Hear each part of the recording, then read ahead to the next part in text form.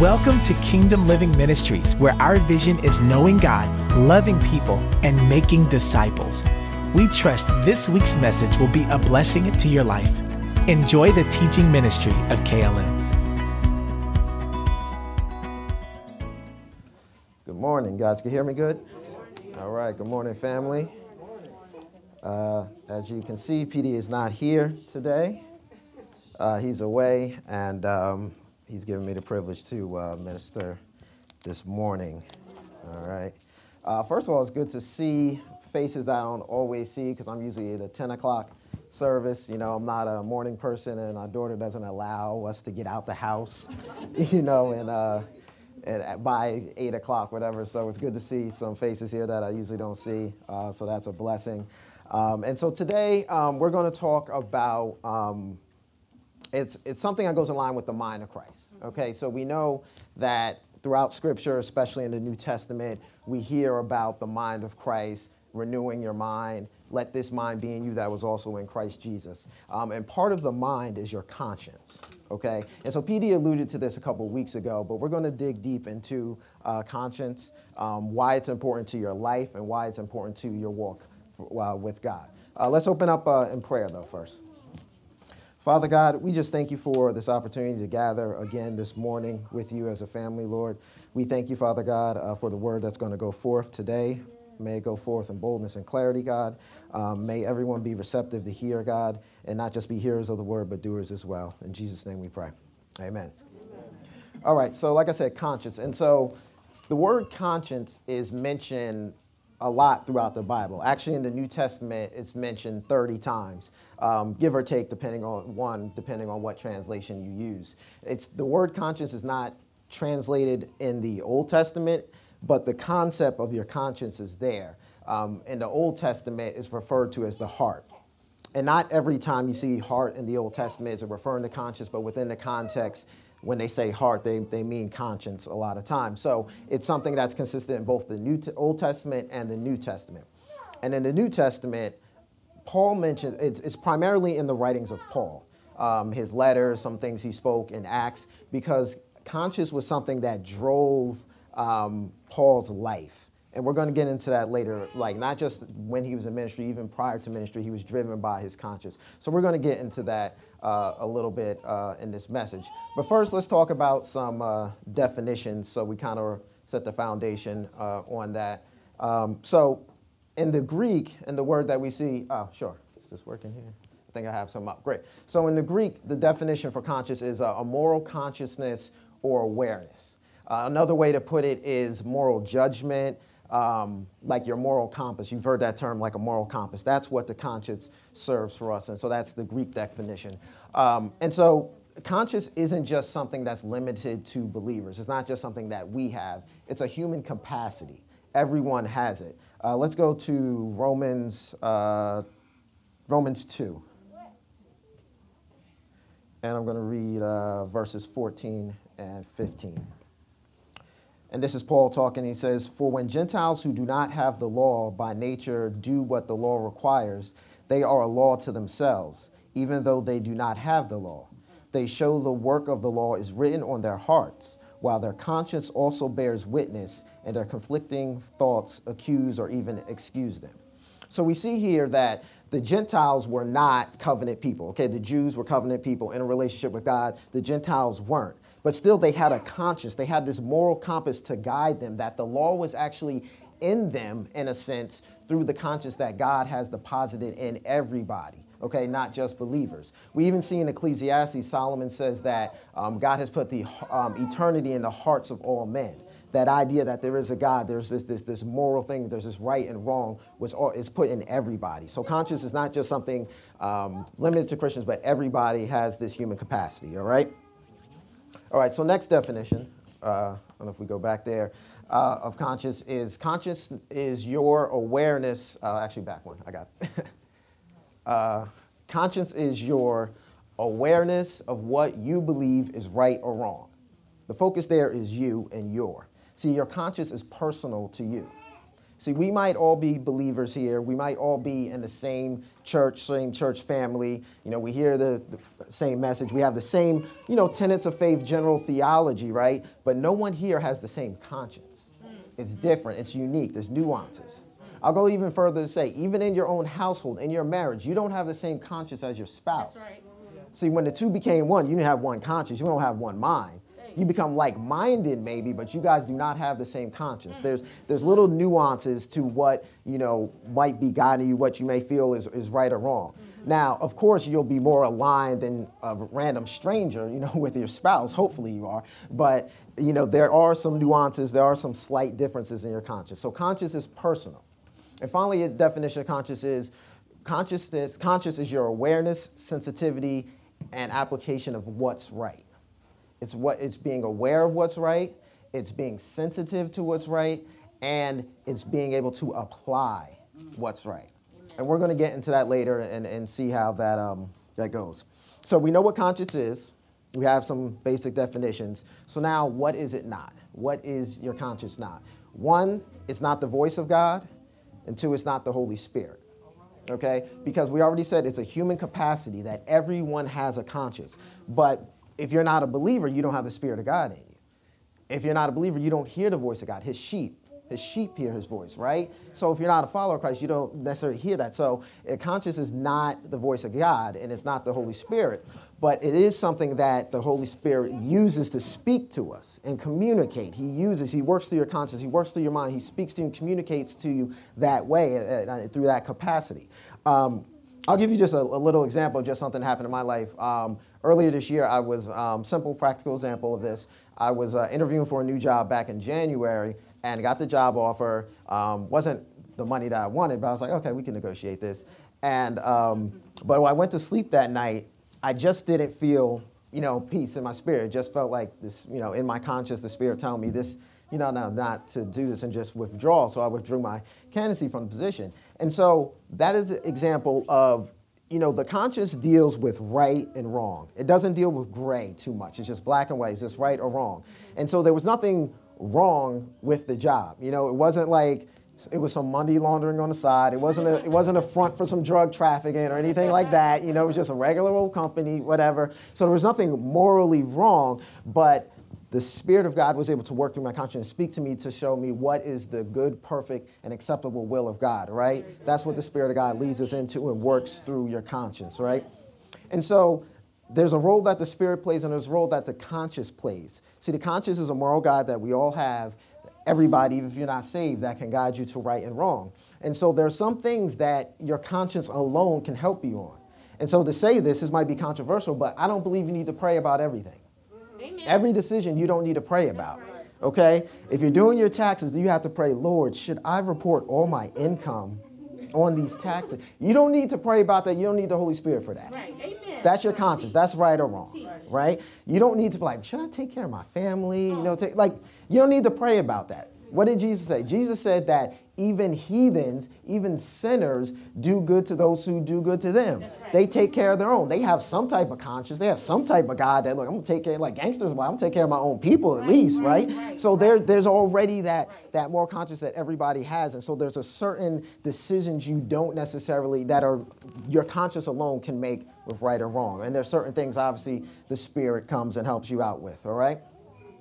Okay, so now let's talk about, we have a definition of conscience. We have what it's not. Let's look at some characteristics of it. 4 characteristics of your conscience. Your conscience is personal. We already talked about that, right? It's just you. It's unique to you. Your conscience is a guide. And what I mean by guide is it guides you into making right or wrong decisions.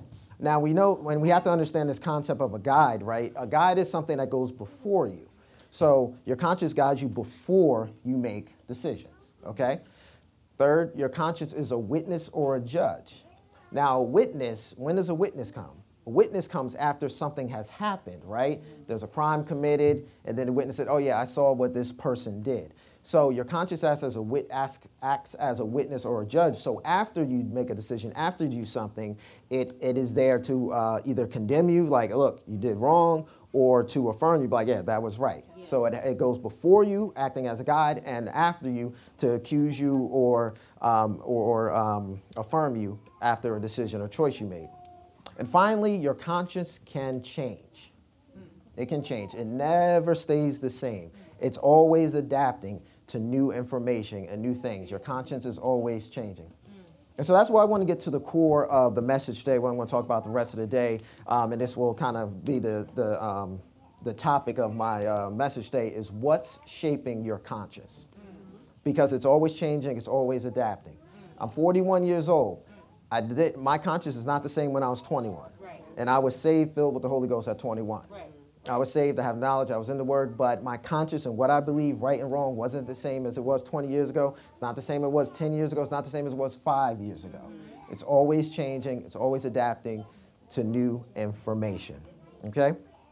So there are 3 ways that our conscience is shaped and that we can shape our conscience. One is we can cultivate it to conform. I think I might have this up here, actually, for you guys to see and follow. Good. We can cultivate it to conform to God's standards and truth, okay? We can let it allow it to be influenced by others or our environment, and that can be a good influence in a positive way, or a negative influence in a negative way. Or we can let it go numb, and what the Bible calls seared. You have a seared conscience, and we're going to get into that definition and what it means later on. So cultivating your conscience. When we think of the word cultivate, it's almost like it's like an agricultural term in a sense, cultivating land and preparing it and having it good for growth. And so the reason I choose the word cultivate is because, the truth of God and those things, the Word of God as believers has already been implanted in us as that seed. And we just have to cultivate that and make sure our consciences align with the Word of God. See, conscience, this is a quote, I don't even remember where I got this for, but this is not my quote, so I don't want anybody listening to be like, Kevin stole that, whatever. I forgot who this is from, but it says, conscience is only as good or as valid as the standards by which it measures and evaluates your thoughts, motives, decisions, and actions. Okay, that was a mouthful. Let me go over that slowly. It's only as good as the standard. What's the standard? The standard is the Word of God. The standard is the truth. So it's only as good as the standard that it's using to evaluate your motives, your thoughts, your actions. So your conscience has to align with the Word of God to evaluate all your thoughts, your decisions, your actions, right, and guide you.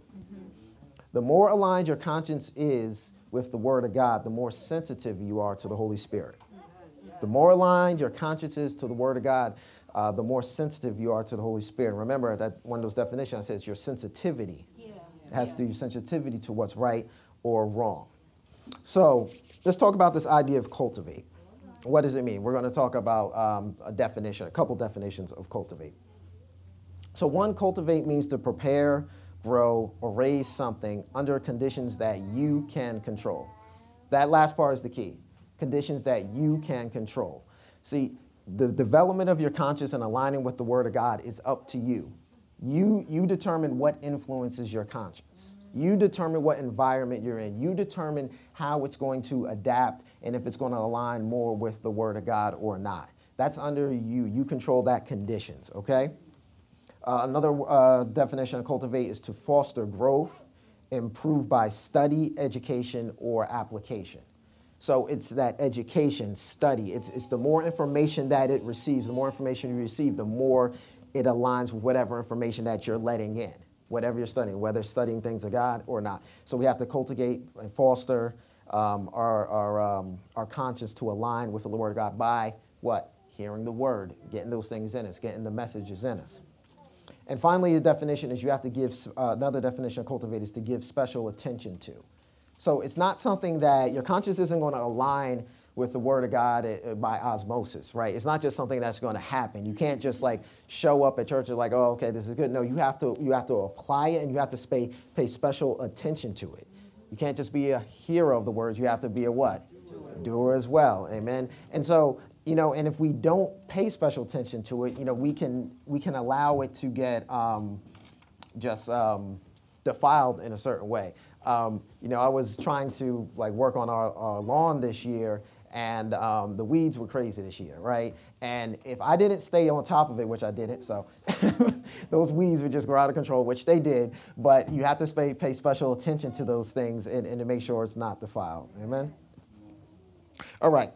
So we understand the concept of cultivate. Now, what is the result of that? When you cultivate your conscience, when you have it aligned with the Word of God, what is the result of that? The result of that is a clear conscience, a good conscience. And the Bible talks about this a lot. That means you can stand without guilt. So Paul says in Acts 23, he says, I have lived my life before God in all good conscience up until this point. Acts 24:16, he says, so I always take pains to have a clear conscience towards both God and man. And in 2 Timothy 1:3, he says, I thank God whom I serve as did my ancestors with a clear conscience. Okay, so that's the result. Paul was cultivating his conscience, and he was able to say these things with confidence. Now, like I said, our conscience always is changing and adapting, but it adapts based on our understanding, as our understanding of God's word matures. It adapts as our understanding of God's word matures. See, when we cultivate our conscience, we understand what's right in God's sight, but we also understand what's not wrong. I'll say that again. Yeah. We also understand what's not wrong. See, because the Bible talks about a weak conscience, right? Paul talks about this in his letters to the Corinthians. And a weak conscience isn't somebody who's just easily susceptible to sin to give in. A weak conscience is technically an oversensitive conscience, a conscience that is legalistic, a conscience that thinks everything's sin, that you can't do anything. Right, and so the reason why that's dangerous is because it could hinder you from walking out your purpose with God. Yeah. See, Jesus warned against this. The Pharisees and the Sadducees of those days, they were always like pressing people to follow the law, which they didn't even follow themselves, and then they put stuff on top of the law, all these other traditions, all these other customs, and all these other things they made people follow, and it was weighing these people down with guilt and condemnation, and they just figured, can't we even be righteous? Can't we even walk with God? And so it hindered them from living out their purpose for God and what God had called them to do. And so we have to be careful to not just declare things that have this. As our understanding of God's word matures, we have to understand what's not wrong. What freedom do we have, right? Because the gospel doesn't just free us from the bondage of sin. It frees us from the bondage of legalism and religion and things that God is not in, in a sense, right? So it's at maturity. You have to continue to mature in your understanding of the word. All right, turn with me to, is this good? You guys follow me? Good. You good? All right. Yeah. Let's go to Acts 26, verse 9.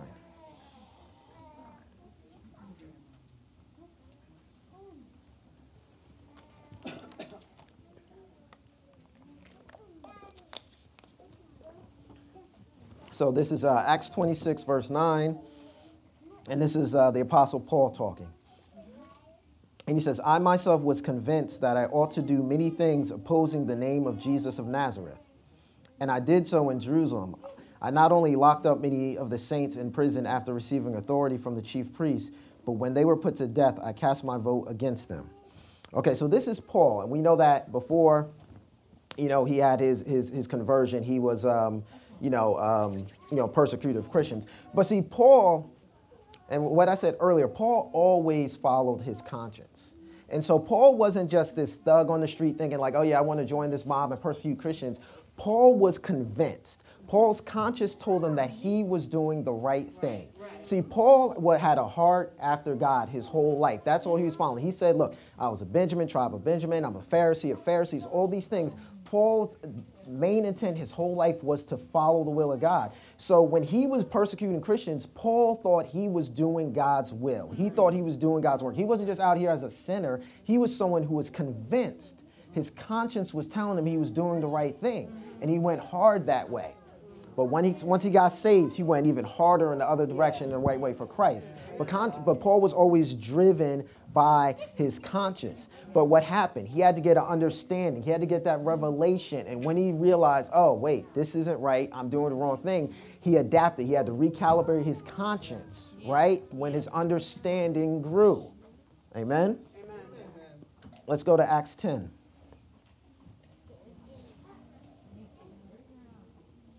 Acts 10, verse 9. We're going to go 9 to 15. And this is Peter. This is early in the church. The church is only 10 chapters old. That's it, 10 chapters. The next day, as they were on their journey and approaching the city, Peter went up on the housetop about the 6th hour to pray, and he became hungry and wanted something to eat. But while they were preparing it, he fell into a trance and saw the heavens open and something like a great sheet descending, being let down by its four corners upon the earth. In it were all kinds of animals and reptiles, birds of the air, and there came a voice to him, "Rise, Peter, kill and eat." But Peter said, "By no means, Lord, I have never eaten anything that is common or unclean." And a voice came to him again a second time and said, "What God has made clean, do not call common." Let's go down to 34, verse 34. This is Peter later testifying to the people what God showed him. So Peter opened his mouth and said, "Truly I understand that God shows no partiality, but in every nation, anyone who fears him, who does what is right and acceptable to him." And so this is the Apostle Peter, okay? This isn't deny Jesus 3 times Peter. This is post-Pentecost Peter. This is Peter with the tongues of fire. This is Peter who spoke on the day of Pentecost and 3,000 people were saved. This is Peter who, when Ananias and Sapphira lied, he spoke a word and they dropped dead. Okay. This is anointed Peter like that, okay? This is Peter who walked in his shadow. His shadow healed people, right? This is that Peter, filled with the Holy Ghost, knowledge of God. But he had it all wrong. He had it all wrong. He thought like, no, I don't eat this stuff. This is common. This is unclean. God, he had to get that new understanding of what was right, what God was trying to show him, what the truth was, and he had to recalibrate his conscience. So what's the point? I don't care if you've been saved 5 days. I don't care if you've been saved 50 years. You have to always get a new understanding, new revelation, open to what God is teaching you, what is showing you, so you recalibrate, adjust your conscience to what is right, so you can align with the Word of God and what the Spirit is saying. Oh my God. Thank you, Lord. Let's go to 1 Samuel. Now we're going to talk about that second part. We talked about you have to cultivate your conscience. Now we're going to talk about the second part is another way that your conscience is shaped is allowing it to be influenced by others, the environment, things like that. So we're going to go to 1 Samuel chapter 10, verse 9. And so this is, we're going to be looking at King Saul in the Old Testament. And we all know, if you've been around church enough, Saul went bad. Saul went, crazy and just had some bad things, had the kingdom stripped from him. But Saul didn't start out that way, right? Saul started out as he was humble and he was anointed. So this is when he was first anointed king by Samuel. And verse 9 says, this is talking about Saul, when he turned his back to leave Samuel, God gave him another heart. Remember I said heart? A lot of times in the Old Testament also refers to your conscience, right? So God gave him another heart, which includes his conscience. And all these signs came to pass that day. When they came to Gibeah, behold, a group of prophets met him, and the Spirit of God rushed upon him, and he prophesied among them. The Spirit of God didn't just come upon him, it rushed upon him forcefully, and he prophesied. Okay, so we see this. Saul is prophesying, anointed king. Let's go to the next chapter, Samuel 11, verse 5 and 7. Well, let me set this up first before we read it. So Saul was just anointed king, and crazy story. You guys got to read this earlier when you get a chance. So like these people, this other town comes, these other kingdom comes and invades this area of Israel, and it tells all the people, they give them ultimatum. Okay, basically this, we're going to kill y'all, or we're going to pluck your eyes out and you serve us as our slaves. That's it? Those are all the choices? Okay. And so basically they made a deal. They said, give us 7 days, and if we can find somebody to fight on our behalf, if not, then yeah, pluck our eyes out and we'll be your slaves. Like, okay, first of all, I'm like, that's not my choice. I'm like running, I'm like escaping, I'm hiding, that's like, I'm not falling for one of those choices. But anyway, they said this, so give us 7 days to see if somebody will come fight for us. And so everybody's like in Israel's like crying and wailing. So we're going to pick it up in verse 5. Now behold, Saul was coming from the field behind the oxen, and Saul said, what is wrong with the people that they are weeping? So they told him the news of the men of Jabesh, which is what I just told you. And the Spirit of God rushed upon Saul. The Spirit rushes upon him again. And when he heard these words, his anger was greatly kindled. He took a yoke of oxen, cut them into pieces, and sent them throughout the territory of Israel by the hand of messengers, saying, whoever does not come out after Saul and Samuel, so shall it be done to his oxen. Then the dread of the Lord fell upon the people, and they came out as one man. Okay. So Saul, as we see, the Spirit of God rushed upon him, right? He had this holy anger. And he just turned into a one-man slaughterhouse and just like sliced and diced up these oxen. And now oxen are like big beasts, right? This is like, he's saying like little small like cattle. He sliced them up, sent them around town, sent eyes here, oxtails there, everything around. And everybody was like, yo, what's going on? Saul said, yeah. Saul says, you don't come fight with us. That's going to be your property. That's going to be your cattle. And everybody was in line. They didn't have to do a draft. Everybody enlisted and they were down. They said a great fear of the Lord came upon the town. They had a fear for this king and for the anointing on him, right?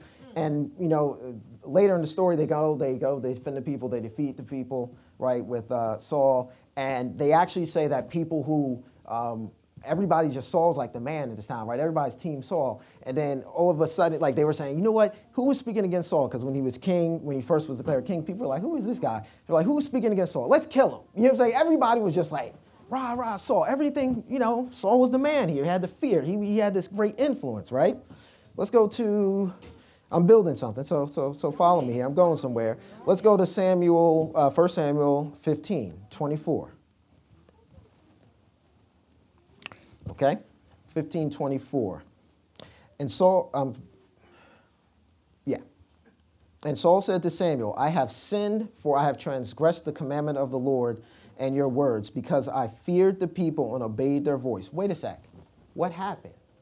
He said he feared the people? This same Saul who cut up oxen sitting around and everybody was in line? The same Saul that everybody feared, that people said whoever spoke against Saul, we're going to kill? How in the world now, a few chapters later, Saul is saying, I feared the people? What happened? See, what happened was Saul surrendered his influence.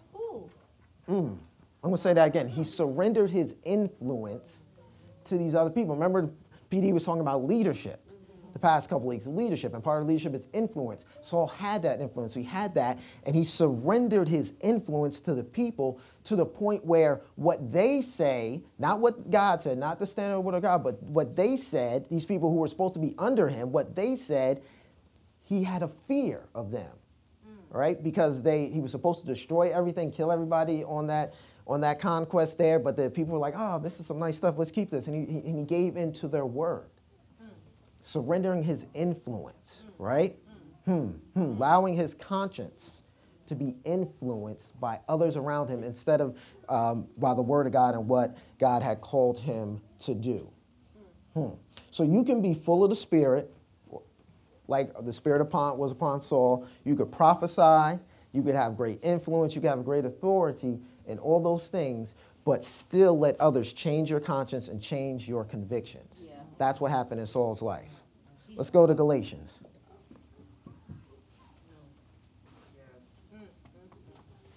Galatians 2.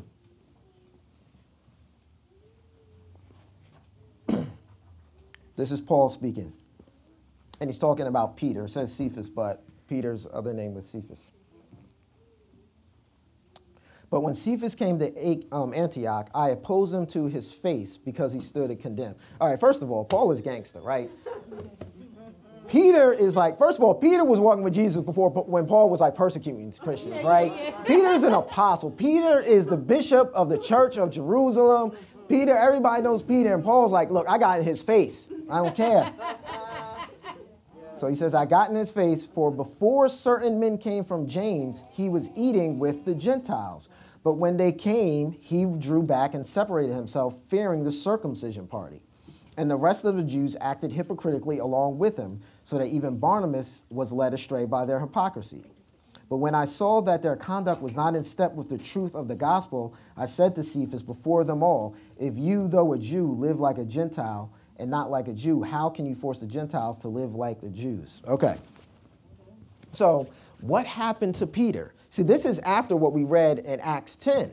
Acts 10, he got that great revelation, the vision from God, the blanket coming down, what I call clean, do not call common, don't call it unclean. And he even testified himself, hey, Gentiles are all good, let's eat, let's chill together. But all of a sudden, later, he's sitting here chilling with the Gentiles, and then these people come from James, and he separates himself from them.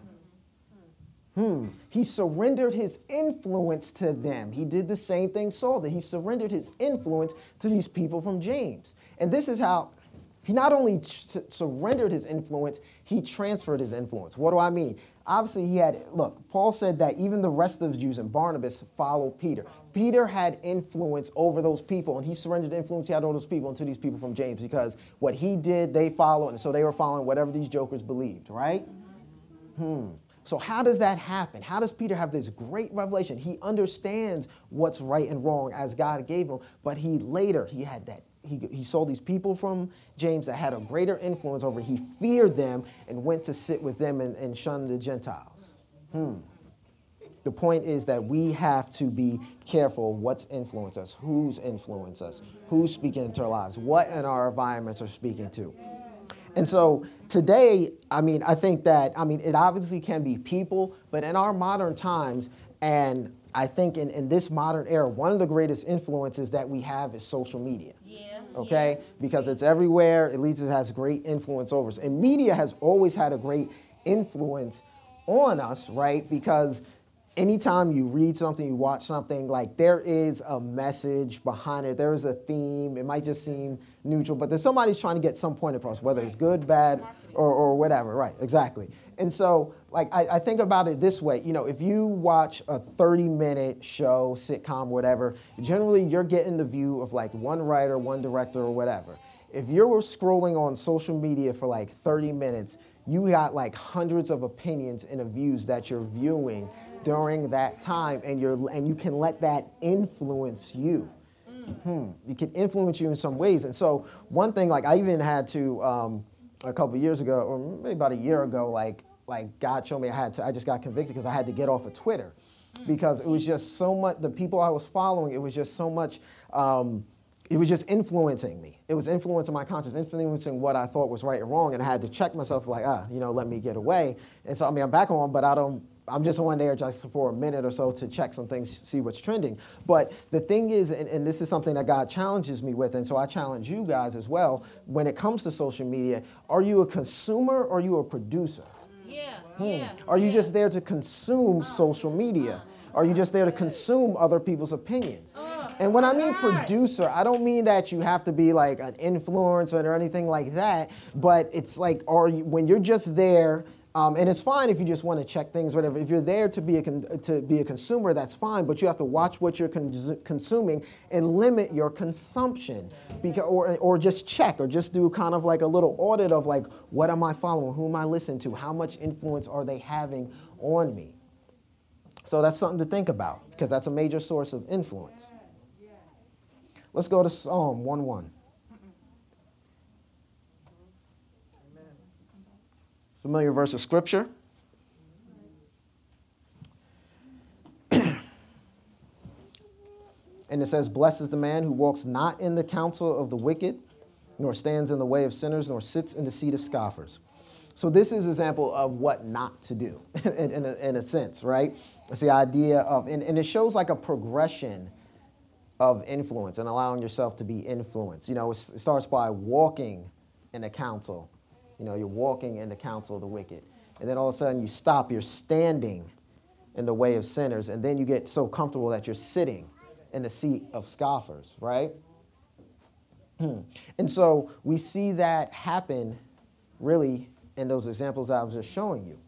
And so the questions that I have, and we need to be asking ourselves, is who is counseling us, even informally, right? Not just who are you going to for advice, but it says, walk not in the counsel of the wicked. Who are you walking? Who is counseling you even informally? Meaning, what media sources are you listening to? Who are you following on social media? Because you're walking in their way. Where are you? So we talk about standing is next. Where are you stopping and idling? Where are you spending your idle time? Just standing there. How is that influencing you? How is that influencing your conscience? And finally, where are you sitting? Where are you comfortable? See, Peter was too comfortable with the people from James, right? He was too comfortable. He was more comfortable there amongst these people, that circumcision party. And they were scoffers because they scoffed at the Gentiles, right? So where are you sitting? Where are you comfortable? Think about these things, amen? Amen. Let's go to Titus.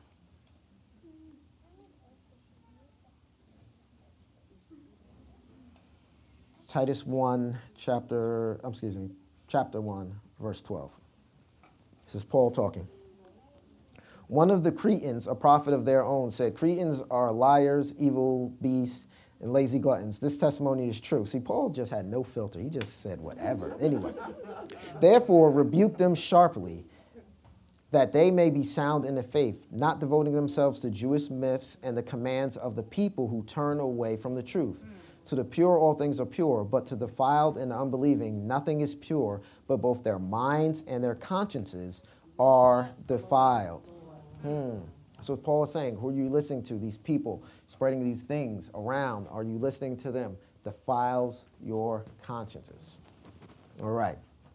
So now we're going to talk about that last thing. We know that you shape your conscience by cultivating it. You shape your conscience by allowing others to influence it, or you can shape it by letting it go numb. So let's talk about that now. 1 Timothy chapter 4.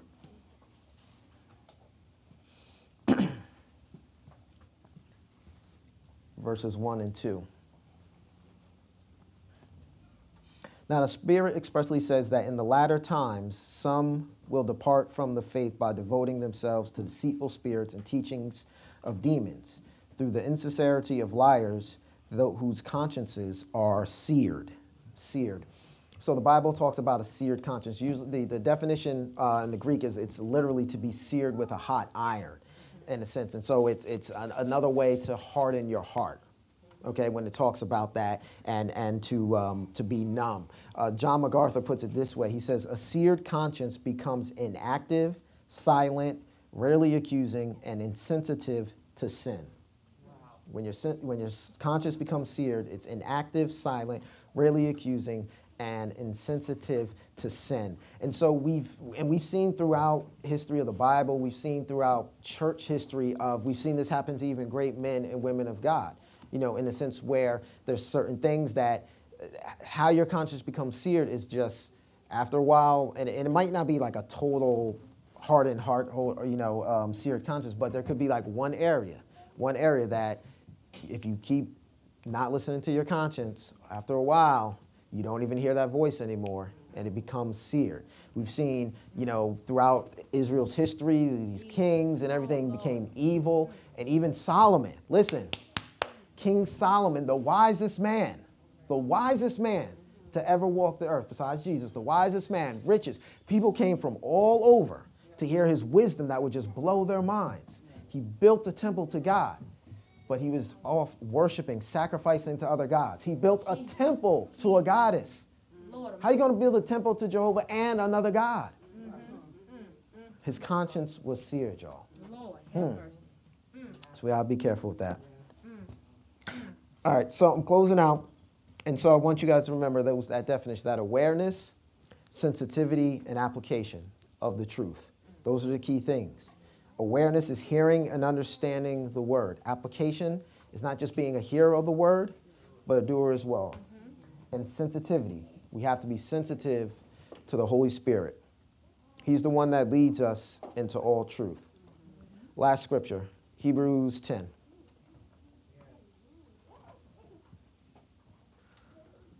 Hebrews 10, verse 15. And the Holy Spirit also bears witness to us. See, the Holy Spirit is a witness.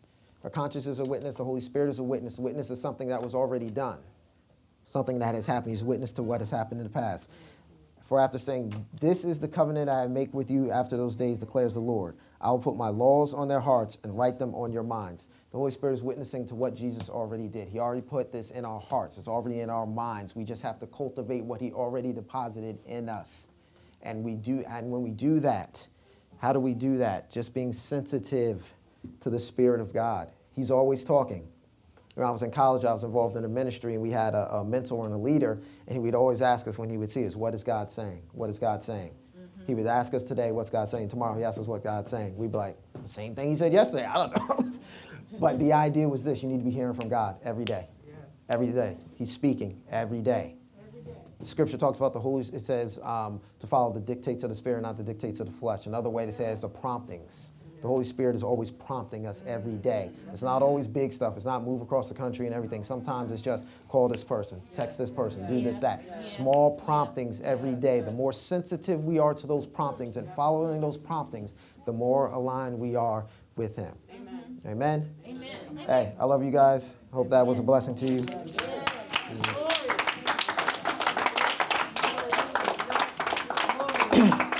So I just want to, if anybody here, and I don't know everybody here, so if there's anybody here who has not made Jesus the Lord of their lives, if you heard this message and you may have a moral compass, a moral guide, but you don't have that Spirit of God in you, and you want to know Jesus, you want to be able to walk with Him, walk this path and have this new life with Him, just let us know. Raise your hand. Is there anybody here?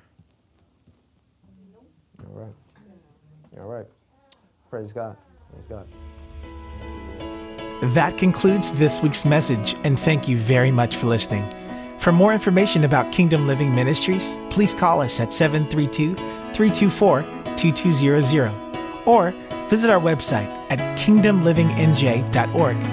Also, you can write to us by mail at P.O. Box 519, Rancocas, New Jersey, 08073.